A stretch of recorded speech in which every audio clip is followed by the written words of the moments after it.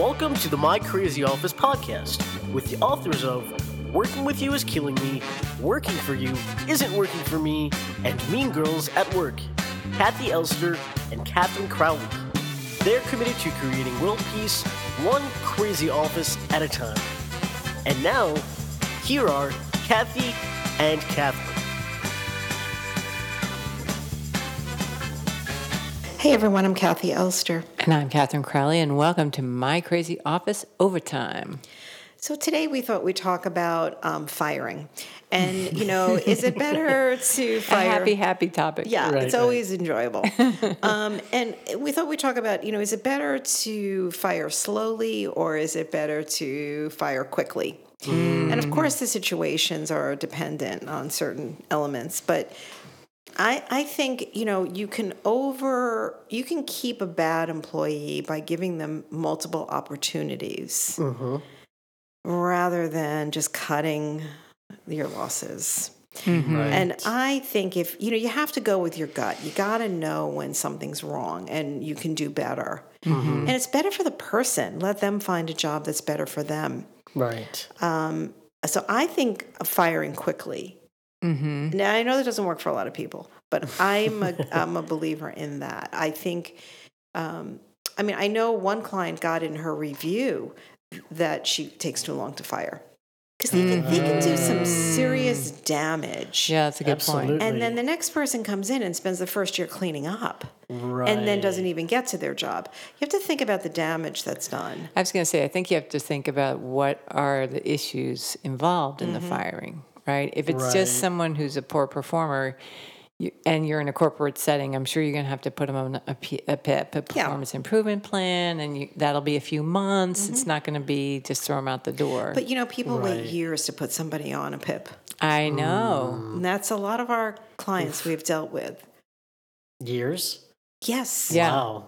Or they put them on several PIPs. We had one client who they kept putting this one person who really terrorized, I think, a lot of people in the office on PIPs. And so during that 3 months, he'd always improve his behavior significantly. Oh. Then he'd go off the PIP and start acting out again. Then they put him on a PIP. It was like a circular thing. Remember that, Kathy? Yeah. Vicious cycle. Yeah, and I think to your point, that one thing to keep in mind is this person harming other members of your staff? Yeah. Is their behavior harmful to your company or to your staff? Yeah. Mm-hmm.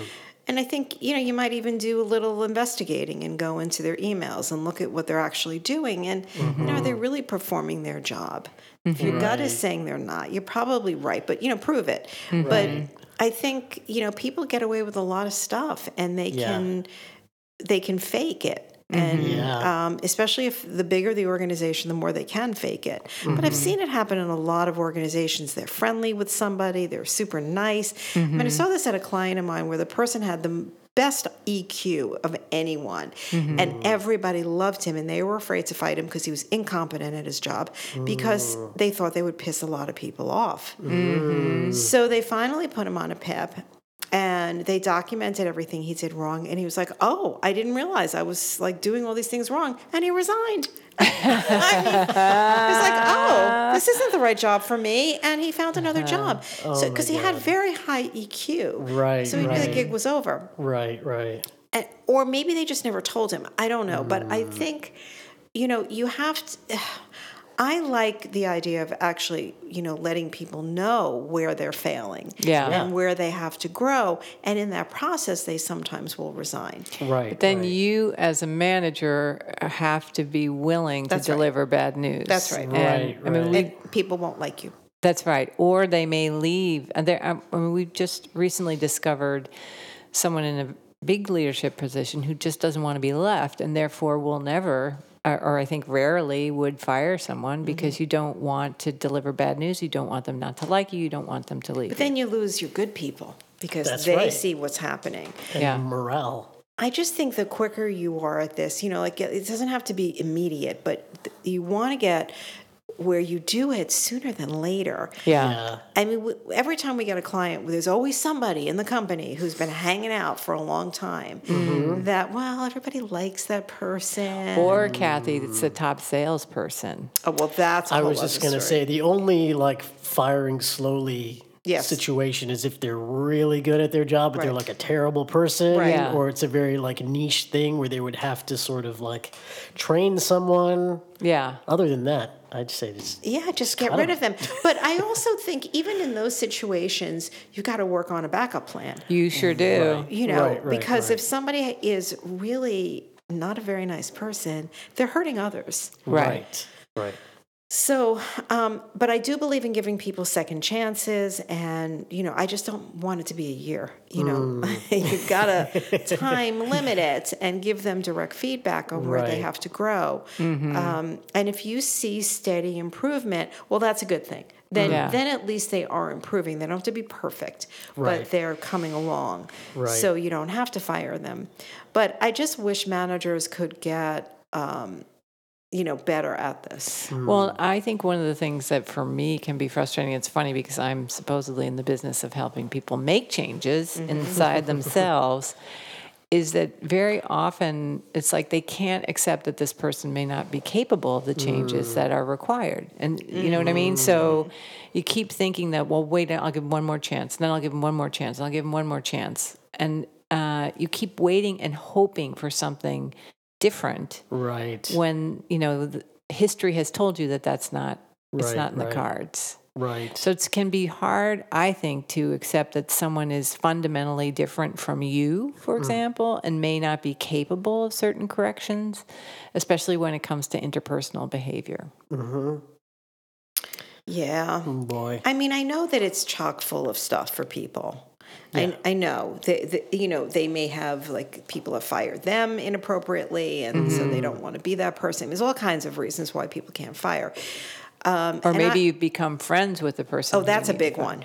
I just had that right now with somebody who they, you know, really became good friends, and then you can't manage them. Right. Yeah. So Yes. you can't do that. But I think you want to get help because this is something where you may need support. Absolutely. And whether it's an executive coach or a therapist, you know, someone like us, but you want to get some help because it's not always an easy thing to do. No. But you got to do it. You have to learn to get good at it. Right. Well, the most important thing I think for your staff, at least in the interviews that we've done, you know, they want to feel protected. And so to me, this is like a major part of the way that you protect others is to weed out the people who are harmful. Yeah. Yeah.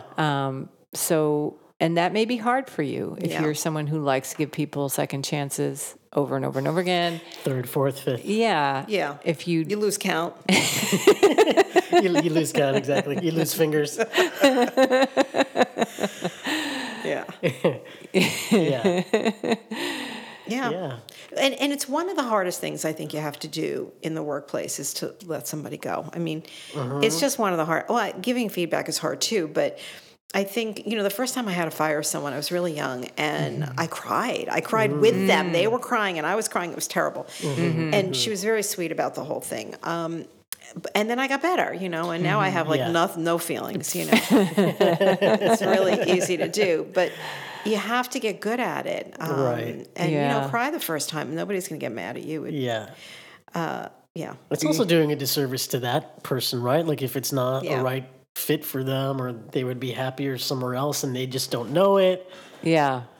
So, Yeah, and you know, part of firing is also getting them to see that they should resign. You don't always have to Right. fire. You can really get someone to see they have to resign. right. So I recently was hired by a company. They were going to fire somebody, and then they thought, oh, let's see, you know, what Kathy can do.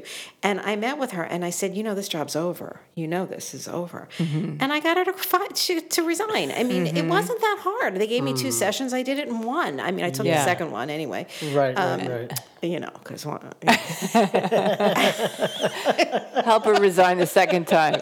well, we talked about the date, the good time, measure. Yeah, and exactly. we broke it up into two different sessions. The so she could tell me messaging. how it went. Yeah. you know, that kind of thing. Right.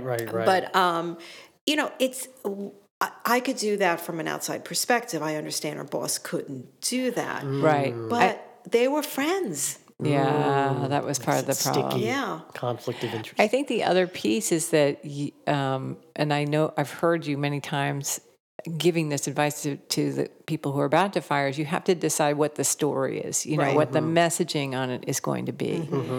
And that's a big part of it, because as you let someone go, you may want them to retain their dignity. Yes. You also don't want them to go with bad feelings Right. as much as you can prevent that. And so that's part of it. That's part of hiring a coach, I think, is to really figure out, okay, not just what are we doing here, but how are we going to do it? Right. Without burning a bridge. Yeah. All right, well, that's it. So we're saying fire quickly. As quickly as possible.